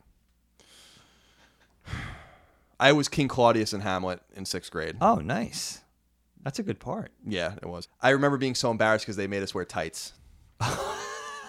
So now you're talking about David Bowie. I know now, and I also had my codpiece on full display. You had a Reebok shoved in there. Totally ridiculous. Like the dimensions of it all fucked up. That's amazing. It looks like I have a disease, like a venereal disease. You have an armadillo shoved down there, then, or whatever they say. Spinal Tap. Yeah, Spinal Tap. Yeah. Dude, this one goes up to 11. Brilliant. By the way, just a real quick, I did a podcast with these guys in Chicago. Just a small podcast, and they were laughing because I had brought up how much I hate American movie. I think we were talking about American movies, we did, and talk they were about saying like that you gotta watch. They were like, you gotta watch it again. That movie's genius. And I'm Maybe like, we should give it another and I'm like, shot. I don't believe you, but I'll watch it again. I spent like $120 on that DVD. It gets more expensive every time I talk. I know about you're it. like, I think you probably paid like $25 for it, but no, you paid 50, I think, or I something. think it was like $50. I felt so bad because I love you so much, and that was like one of the that was the only miss I ever remember, and I never told you like immediately. You know, I remember watching it though with you, like because I had seen it once, thought it was hilarious, and when I watched it with you, and it might have been Allie, yeah, our sister was Allie with us. as We well. watched it. We all like were gathered on my bed in my bedroom, I think. Yes, I remember that. Yeah. That's exactly right. And I remember as I'm watching, I'm like, this isn't funny. This isn't funny. This is a huge fail. You have something to live for. That's the only scene I remember in the entire movie. I don't remember any other part of the movie. So maybe he's But right. they're saying give it another shot. Yeah, that's what they're saying. There's like it's funnier than you remember, and I'm like, because I was hoping for like a Christopher Guest style. Yeah, thing. that's what we wanted. You know, we were just talking about Spinal Tap, but obviously, The Mighty Wind is probably my favorite Christopher Guest thing. That's a good one. What happened? What happened? Like, have you watched that scene at all recently? I with think him? I watched that movie recently. Like where he's like, I got a big red wagon. Like there's all this he's totally improvising. It's so that's Fred Willard. yeah. right? Fred Willard's the best. Oh, he's so fucking good. What happened? We could do a Fred Willard topic. Oh, I was dude! gonna say Anytime Guest, I see Fred Willard, I'm like, this is gonna be but gold. he's off the hinges, and he's like really highly regarded by other comics. Like they know how brilliant he is, type of thing. Antelope or gazelle? Antelope, Good or evil? good. Although evil's always more interesting, right? It's true. Venomous snake or killer croc? Venomous snake is more interesting. Cobra. Alligator or hippo? Hippo, what a weird Who animal. would you rather be attacked by? Hippos are friggin' vicious. Crocodile, man. yeah. Hippos are bigger and faster. I think I have a better chance of getting away from a crocodile. They could Those swim both their would get asses me. off. Ugh, hippos are weird, man. They are very weird, like archaic animals. You know, Banana or mango? banana. I was never a big fan of mangoes. No mangoes? No, I love bananas. Bad for you though. We were talking about that Yeah, earlier. a lot of sugar, right? Yeah. And last one, Hakuna Matata or Circle of Life? Circle of Life, because Hakuna Matata, Circle of Life's a fact. Hakuna Matata is a way of life that I just can't. You can't embrace. No, Not that yet. Means no worries for the rest, For of, the your rest days. of your days. Are you out of your minds? Means no worries. Like I might be able to live like it means no worries for the next 10 seconds. I could probably get through that, and then I I'm don't know back if to you could. reality. I'm not sure you could, Kyle. No, even when I was watching Solo, I was like, what do I have to worry about right now? When we were in the movie theater before. That was well a good, done, my friend. That was a good a good lightning round. Thank you for that, and thank you course. for your thoughts, Dagan. I catered that one to you because I knew you're a good storyteller, and it made me thank almost you. wish that we didn't center it around The Lion King, but centered it around animation generally. I think we have to return to this topic multiple times, We could do that. and because I'd like to, and coming up into my mind, I was like, a Don Bluth episode would be awesome That very cool about all of his episode. films from well, like I never saw the cat one, but Secret of Nim and Oh, Banjo? yeah, I never don't saw know that, if but I I've don't know seen if that's everything else. available. Yeah.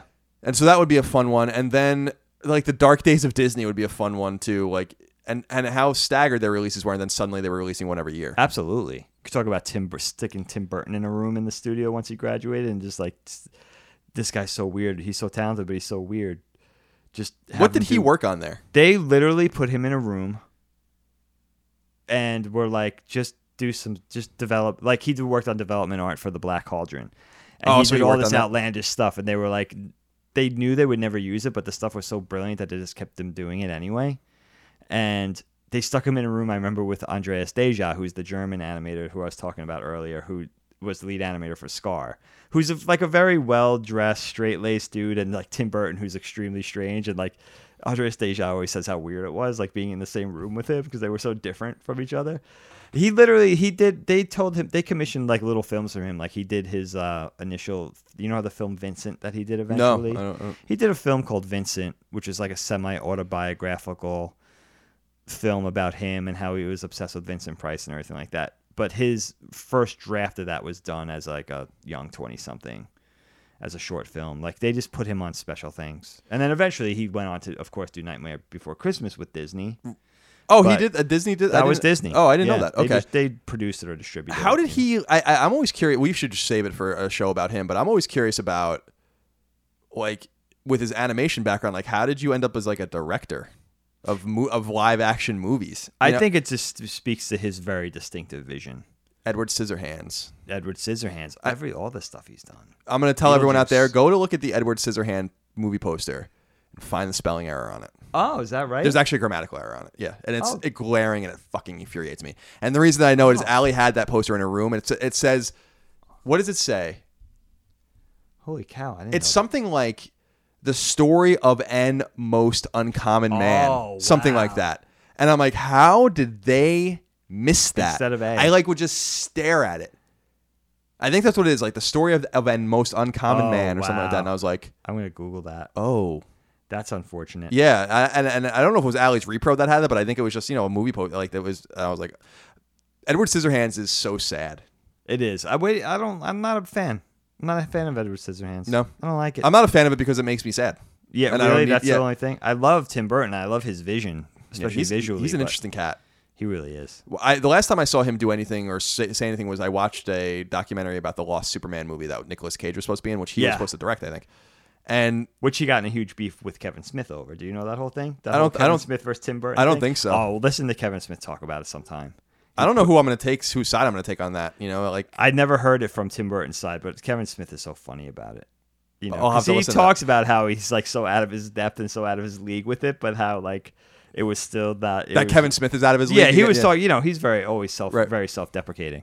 Anyway, but yeah, it's hilarious. All right, so thank you, Dagan, for your time. Appreciate you. Thank you, everyone out there, for listening. Remember, you could support the show on Patreon, patreon.com/ColinsLastStand.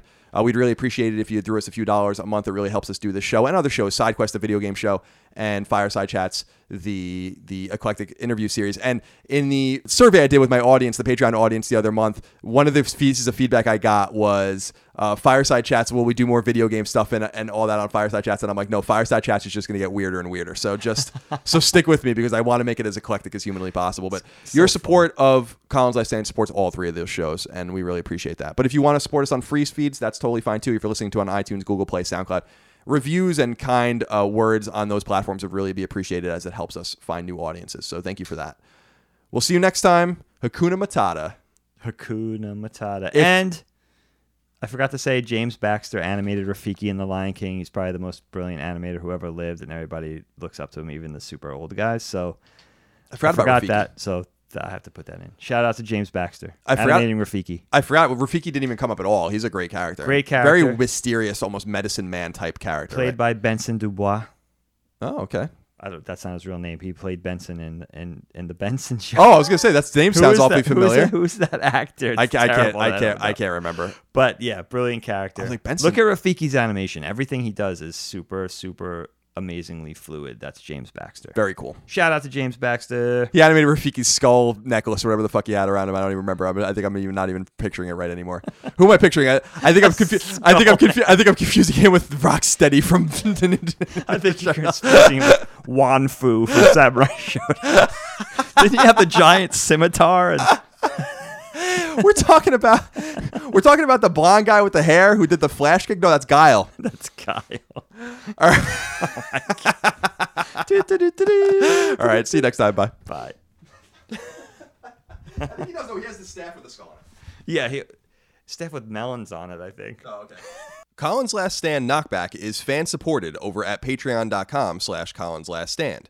The following names are at the producer level or higher on Patreon, and I want to thank you from the very bottom of my heart for your incredible kindness and generosity. Harshiv Bahia, Martin Beck, Fred Bentz, David Blodel, Mark Boggio, Spencer Brand, Isaac Brewer, Lennon Brixey, Matthew Brousseau, Josh Bushing, Austin Bullock, Andrew Burkhart, John Burry, Alex Cabrera, Will Caldwell, Luis Cancato, Matthew Canoy, Shermer Carter, William Cashel, Brian Chan, Travis Chandler, Sean Chandler, Kenneth Charr, David Chestnut, Steve Clifford, Dan Clifford, Simon Conception Jr., Brad Cooley, Nick Cummings, Daniel Diamore, Daniel Delanikos, Mitchell Durkash, Luke Drake, David Ellis, Eric Finkenbeiner, Michael Fiore, Connor Gazian, Alexander Gates, Michael Gates, Daniel Glassford, Tyler Goodwin, Josh Gravelick, Richard Green, Ryan Greenwood, Miranda Grubba, Andres Guzman, Tyler Harris, Wyatt Henry, Andrew Hess, Josh Yeager, Paul Joyce, Jeremy Key, Nathaniel Khalil, Taylor Christian Laudrin, Donald Laws, Joe Lawson, Don Q. Lee, Patrick Leslie, Dustin Lewis, Keith Adrian Lewis, Chad Lewis, Lewin Ray Loper, Josh M., Ryan T. Mandel, John McManus, Joe McPartlin, Mike Menzel, Albert Miranda, Betty Ann Moriarty, Abe Mukhtar, Brian Nietzsche, Connor Nesbitt, Josh Netzel, Adam Nix, Adam O., Brian Ott, Jorge Palomino, Reed K. Parsons, Parker, Todd Paxton, Brendan Peavy, Marius Scarzum Peterson, Enrique Perez, Eric A. Peterson, Jason Pettit, Lawrence F. Prokop, Eric R. Pryor, Jordan Ray, Ryan Reeves, Michael Renner, Peter Reynolds, Shane Rayum, Jonathan Rice, Austin Riley, Ryan Robertson, Ramon Rodriguez Jr., Petro Rose, Michael Sanchez, Matthew Savoy, John Schultz, Chris Schaefer, Mike Shaw, Rayanne Scheinebarger, Toby Shootman, Gurman Sidhu, Jordan Smith, Riley Smith, Alexander Suarez, Ahmad Tamar, Tam Tran, Kevin Van Ekeren, Oakley Waldron, Justin Wagaman, Chris Wong, Michael Wells, Tyler Woodall, Corey Wyatt, Tony Zuniga, Supershot ST, Casual Misfits Gaming, Mad Mock Media, Beric, Mubarak, Dav9834, Chris, Donk2015, and Random Guy Radio.